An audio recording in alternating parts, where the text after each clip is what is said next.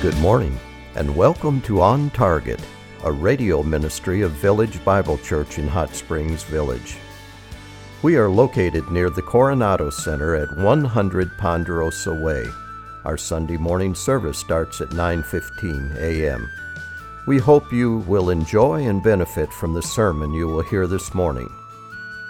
Now sit back and relax as you listen to a message by Senior Pastor Dr. Jason Lancaster. It was about a year ago I got into a wreck. I was getting some stuff loaded off a big moving truck into a house. And I got back in the moving truck and it was on a hill on our driveway, very steep. If you don't know how steep it is, come visit sometime. Got in it, started it up. The brakes failed, hopped over an embankment, crashed down into a tree head on. Some of you may say, that's exactly my life. That's the reality I know. Even though the wreck may have happened a year ago or a long time ago, that's what you feel. You feel that things aren't quite right, and that's just the reality you know. You feel like your life is just one big wreck. The brakes have failed, you've crashed, and you're still feeling it. And what I'm trying to get you to do this morning is I'm trying to get you to think in your head and your heart that you live in a new realm. No matter what you have experienced or felt, you live in a new realm that is dominated by Jesus Christ, His love, and His righteousness. And that's where we want our hearts and our minds to go to as we jump into Romans, specifically Romans 6. As we look at Romans 6, one of the emphasis we are going to have this morning is that you are now dead to sin and alive to God. You're not over here anymore, dead to sin, but now you are alive to God. Romans 6 is some of the most critical verses for me when I was a new believer. I got saved at 19. In the first 5 years, Romans 6 was just popping for me, just popping. Like, this is the way to live. These verses have changed my life. And I know sometimes you feel like growing in Christ's likeness feels impossible. Some of you may feel like you're never going to change. And some of my lower pastoral moments, I agree with you, but you don't seem like you're going to change. Right? Do we change? Or are we just like still going to keep living like we lived here? Or is there a real legit change when we get saved? Do people really change? And the argument we've been making, we started 2 weeks ago, we're trying to present a case for Christ-like change. And we started in Romans chapter 5, and we said 2 weeks ago, expect the change. Expect to change. We said, embrace your ruin in sin and receive your rescue in Christ. So we're going to build this case over the next several weeks that you can change in Jesus. 2 weeks ago, expect it. And this week, we're pretty much going to say, embrace your death and resurrection. Embrace your death and resurrection. I hope you're ready for this because this is good. Romans 6, verse 1. What shall we say then? Are we to continue in sin so that grace may increase? One might surmise that all this grace that Paul is throwing around is just giving permission to sin more and more. Perhaps the self-righteous Jew, which is Paul's imaginary opponent here, is pushing back and saying, why not go all out in sinning? Because the more we sin, the more grace will rush in. And Paul's like, you crazy. Verse 2, may it never be. How shall we who died to sin still live in it? To Paul, this is inconceivable, and it should be to us that a Christian would go on living in sin because the Christian has died to sin. Doesn't mean you're perfect. Doesn't mean sinless perfection. It means that we are not going to be habitually ruled by sin any longer because we have died to sin. Now, what in the world does he mean that we've died to sin? Well, what he's talking about is we have died to the ruling power of sin. It no longer has authority over us. Some of this terminology of reigning and rule of sin has popped up a little bit in chapter 5, verse 21, where we say sin reigned in death. Or Romans 6:6 says the believer is no longer enslaved to sin. Or Romans 6:12, let not sin reign in your mortal body. Or Romans 6:14, sin will have no dominion over you. The fact of the matter is that if you're a believer, sin is no longer your master. You've been transferred from this field of sin to this reign of righteousness. Sin is no longer your master. Do you actually believe that? If you do, I'm going to ask you a question. What is the number one temptation in your life where you feel as if when it comes, you're going to give in? It just feels so overwhelming. It's like it's kind of just grab you. It's like the brakes have failed and you're going to go over and destined to do it over and over and over again. And you say, well, if it's coming, I'm going to give in every time. That is old reality ways of thinking. If you're thinking there's a certain sin that when you're tempted, you will give in 100% of the time, that is old ways of thinking of when you were dominated by sin and Satan. The new reality is that you have died. You are dead to sin. It no longer has ruling authority over your life. It's true. Keep going. Stick with me here, okay? Look at verse 3, all right? Or do you not know that all of us who have been baptized in Christ Jesus have been baptized into his death? Now, let me give you a running start on the following verses. For starters, Paul is not elaborating on the practice of baptism. He is simply alluding to the reality that if you're a believer in the early church, you would have been baptized. It would be unfathomable to anybody and to Paul himself to think that there is a believer who acts like baptism is no big deal. He's just assuming everybody's baptized if they're a believer. And if you're here and you're a believer, you're not baptized, we want to encourage you strongly to get baptized. It doesn't save you, but what we're going to see, it is a physical depiction of something that has happened to you spiritually. And what we are told here is that baptism is depicting what has happened to us. And in verse 5, look at verse 5, he says, for if we have become united with him in the likeness of his death. Okay, just stop there. United with Jesus. So the idea is that we're in Christ, Christ is in us, in God's eyes, he sees us connected to Christ. You can think of two trees, the little small ones, and they start growing around into their trunks, right? They're just intertwined together.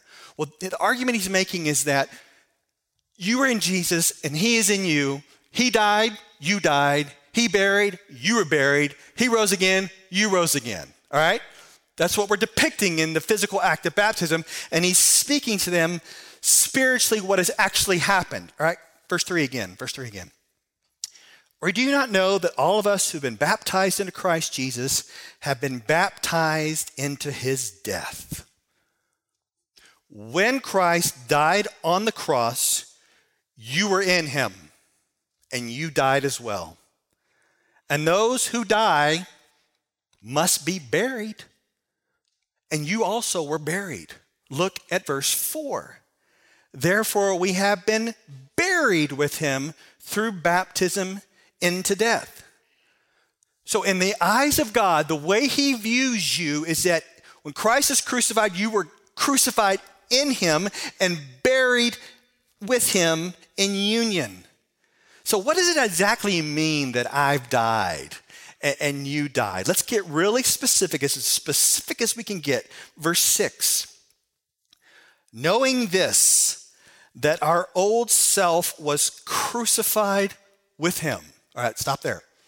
Now, the old self is the old you in Adam when you were living over here, or the old me in Adam. John Stott, great theologian, he says this. He says, what was crucified with Christ was not a part of me called my old nature, but the whole of me as I was before I was converted. The way I view my old self is the 19-year-old punk who had really high hair, like Vanilla Ice, listened to perverted rap music, greedy, mean, angry, immoral. That dude is killed. He is crucified in Christ, dead, buried, be gone. The old you in Christ, killed, buried, gone. And you may think, well, if I'm dead the way I used to live here, then what's my current problem of still sinning? If it's true that I'm dead. Now, we're going to get into a lot of this, but I really got to just tip you off a little bit so you can think this way. Get this. You died, but you're still moving a little bit.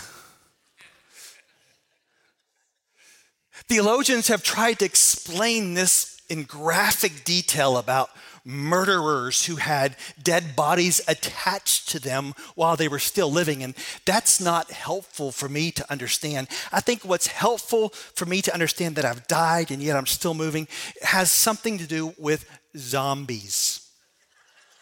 That helps me. And so I want to share with you a little bit of zombie theology for those of you who have ever watched Walking Dead, probably none of you, or any of you who have ever read a book called World War Z. It's about zombies, or for some of you who like to watch movies about zombies in love. That's a thing, okay? So here's the idea. I died. Zombies are dead, but they're still moving. They're still trying to get stuff accomplished. So somehow in me, because I have this body, and I don't want you to think of just skin, but this body of death, something's going on inside of me where the old me is still trying to exert influence, this zombie flesh of mine. And I have to say, and you have to say on a daily basis, you are dead. You have no more authority over me. You used to rule my life and reign in my life, but I've been crucified in Christ. You are dead. The old me, gone. So, dead to sin? Let's say something positive. Let's look at our new life now in Christ. Let's do that. New life in Christ. Look at verse 4 again. Therefore, we have been buried with him through baptism into death, so that as Christ was raised from the dead to the glory of the Father, so we too might walk in the newness of life. For if we have become united with him in the likeness of his death, certainly we shall also be in the likeness of his resurrection. So as we died with Christ, we were buried with Christ, it also says, as Christ was raised, so we were raised to walk in this newness of life. And one day we're going to have these perfect resurrection bodies and we're with the Lord forever in heaven, and we'll be free from the presence of sin. But right now we are not free from the presence of sin. But get this, we are now free from the power of sin. That is our new reality. Sin no longer has power over us. We can actually say no to that because we've died, buried, and raised, so that as Christ was raised from the dead, it says in verse 4, through the glory of the Father, so we too might walk in newness of life. And this word here, glory, is referring to power. Christ was raised in power. And as God's power raised Jesus, that power is activated in us, Holy Spirit power, so we can walk in newness of life. We now have power to walk in newness of life. We now have power to say no to sin. We now have power to say no to Satan. We now have power to walk in holiness. And you may think, yeah, I don't really see that in my life. And the reason why you may not see it in your life is because you have power, but you're not doing anything with it. It's almost as if you're spinning your wheels. We moved here from Chicago. We were there for 14 and a half years. Now, I don't know if you've ever been in cold weather, but when you are driving, you'll often find people from the South who have moved there, don't know how to drive in the snow. And so many of them, when they get stuck, will just accelerate and spin their wheels, and they go nowhere. And you start to smell their tires because they're just hitting the accelerator. They have so much power, but they're lacking traction. Power, no traction, no movement. And in our lives, we have Holy Spirit power to walk in the newness of life, but if we do not have any traction, we will have zero movement. And you're thinking, well, what's the traction? Well, the traction is many things for believers, but part of it is getting in the Word. Power, traction, movement. Seeking the Lord in prayer. Power, traction, movement. Being in community with one another. You got power. Oh, I got some traction. I'm being encouraged. Movement. Setting boundaries. Spiritual disciplines. You get this? You get Holy Spirit power to walk in newness of life. Traction, movement to walk in holiness. It's got to go together. It's got to go together. Let's continue on. This is really getting good. Verse 8.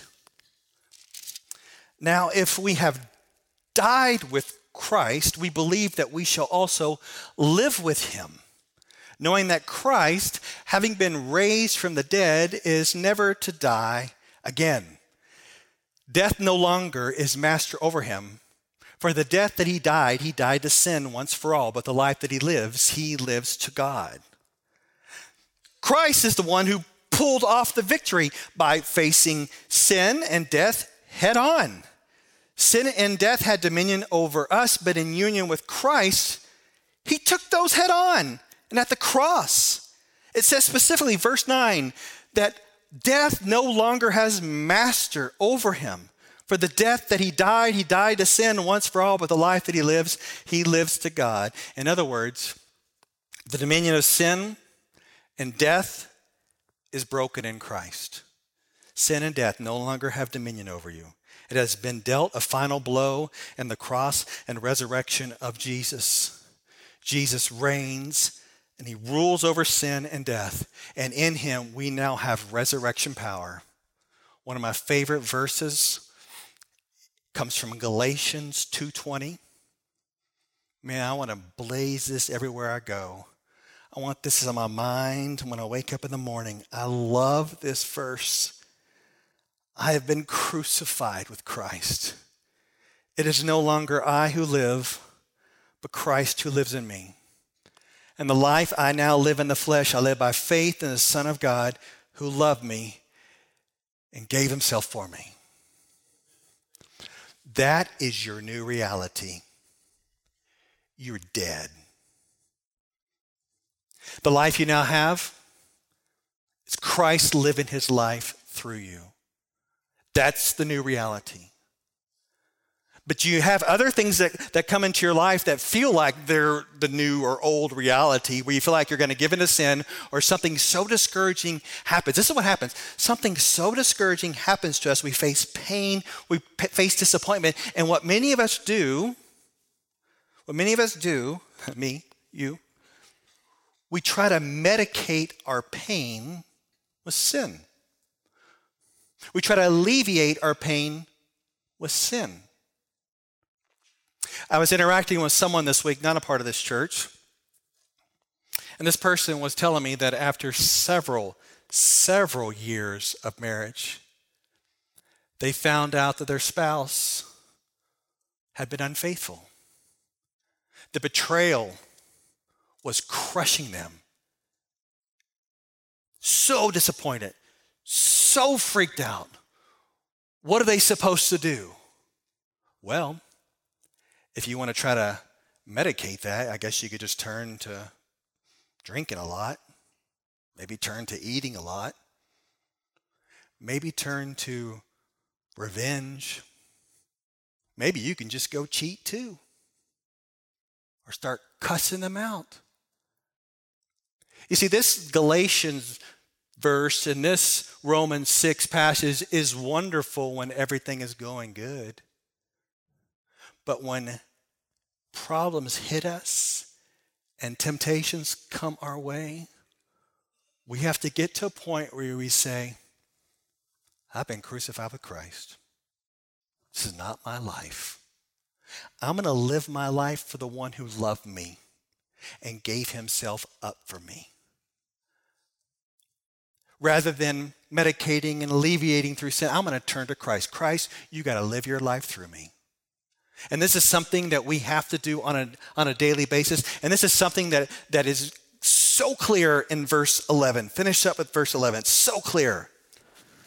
Even so, consider yourselves to be dead to sin, but alive to God in Christ Jesus. This terminology of consider, other translations say reckon or count, has the idea of bringing something to your mind and your heart that is already a spiritual reality. This is not going, okay, mind over matter. Let's just talk about some fictional idea. Now, this is the reality that God sees you. This is the reality that God wants you to see. You're dead. You're buried. You've been raised, new life in Christ. You have power by the Spirit to let Christ live his life through you. That is a new reality that you are to consider, that you are to reckon, that you are to count, that you are now in union with Christ and you can say no to sin. My brothers and sisters, if God says it is so, it is so. If God says you don't have to give in, you do not have to give in. If God says you can now walk in holiness, you can now walk in holiness. If God says it is so, it is so. So the encouragement is to embrace this new reality. Dead to sin and alive to God. Now back to our two fields. Everybody is born in this field right here. Born in sin and ruled by Satan. And everyone in this field is trapped. Being trapped freaks me out the most. I watch TV shows and movies of people being nabbed and held hostage, or someone breaks into their house and holds them at gunpoint. It just freaks me out when I see people being trapped, and I don't want to be trapped, but everyone born in sin, everyone who's in this field is trapped. And they need someone like you and someone like me to tell them the path to freedom, to escape. And the chances are right now, I know someone who's listening online, who's here this morning, someone right now, you feel trapped. You know the life you're living, you're in sin, you've not trusted Christ, you've not repented, and to you it may feel like freedom over here, but you are trapped.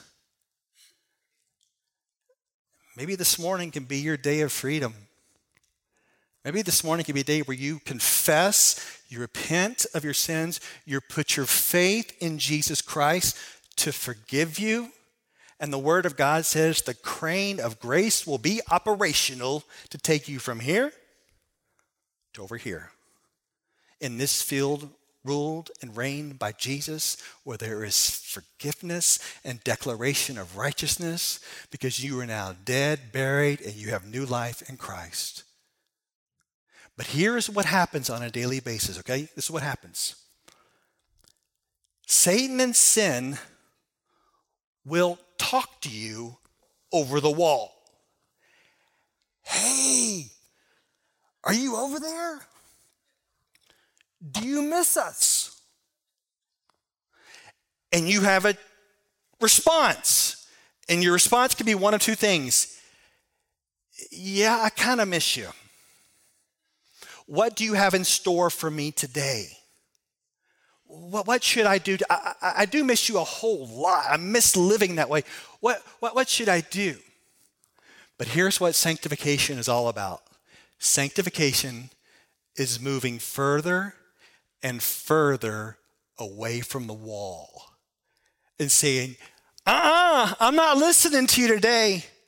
I'm dead to you. You have no power, you have no rule, you have no reign over me, and you move further and further away from the wall. This past week, I experienced some sadness as I was told about someone that was walking with the Lord. And it seems like they're not only up on the wall, they're trying to climb the wall and get back in there. And maybe that's you. You're like, yeah, I was walking with the Lord, and then I had a hard time. I started getting tempted, and now I'm trying to climb back in and live my old life, my old way. But I got some good news for you.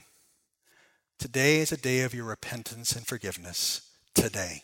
It starts right now. We hope you enjoyed this message. It was preached recently at Village Bible Church. You can hear this message or let others know about it by visiting our website at vbchsv.org